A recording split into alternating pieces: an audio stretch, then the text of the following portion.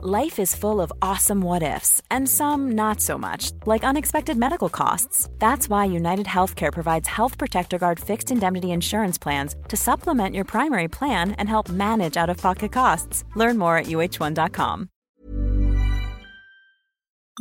This is Vaccine 411. As the race for a COVID-19 vaccine continues, here are the numbers. 167 vaccines are in development according to the World Health Organization and the New York Times. 139 are in preclinical trials, 10 in Phase 1, 10 in Phase 2, 8 in Phase 3. 2 are in China, 1 in the UK, 1 in Australia, and 4 in the US. 2 of those are antibody treatments for those already infected that could potentially also protect from the virus. 1 Chinese vaccine candidate has been approved for limited use in the Chinese military as Phase 2 clinical trials on the vaccine continue. On this episode of Vaccine 411, what do freezer farms have to do with the COVID-19 vaccine? And what the heck is a freezer farm? First, the latest vaccine news from around the world. United States. Eli Lilly will enter Phase 3 clinical trials for their antibody treatment. They'll recruit 2,400 residents and employees from long-term care facilities for the trials. Russia. Officials have said Russia will launch a nationwide vaccination campaign in October, making them the first country to inoculate people against the virus. Critics are skeptical as the vaccine has yet to complete clinical trials, and no data has been released. Italy. A new study from San Raffaele Hospital in Milan relays that those who have recovered from COVID-19 showed increased rates of psychiatric disorders, including PTSD, anxiety, insomnia, and depression. The report published in Brain, Behavior, and Immunity said this can be caused by the immune response to the virus and from stress related to the stigma of the virus, isolation, and fear of infecting others.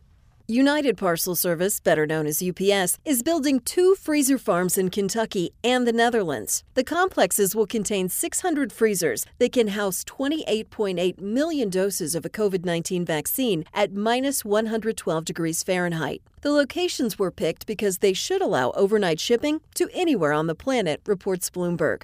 The freezer farms are just one step in what will be the Herculean task of delivering a COVID-19 vaccine around the world once it's developed. Many of the potential vaccines will require refrigeration, and as the global head of air carrier relationships at San Francisco-based Flexport relayed, vaccine chains are exceptionally more complex than PPE chains. You can't ruin PPE by leaving it on the tarmac for a few days. You will destroy vaccines. The head of Emirates Sky Cargo's pharmaceutical division estimates one Boeing 777 freighter can haul 1 million doses. He estimates that protecting half of the world's population would require nearly 8,000 cargo planes. On top of that, there are a limited number of airports around the world that have carriers certified to handle pharmaceuticals. The manager of aviation trade and logistics for Miami International Airport said he doesn't think they're ready, continuing, "Because I don't think we know what to expect." Most agree communication and early planning are going to be key in the race to distribute the COVID-19 vaccine once it's developed.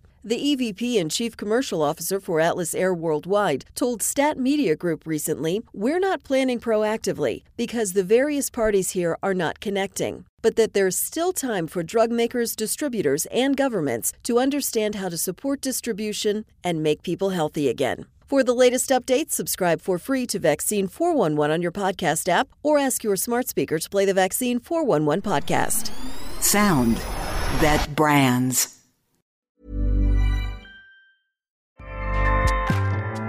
Acast powers the world's best podcasts. Here's a show that we recommend.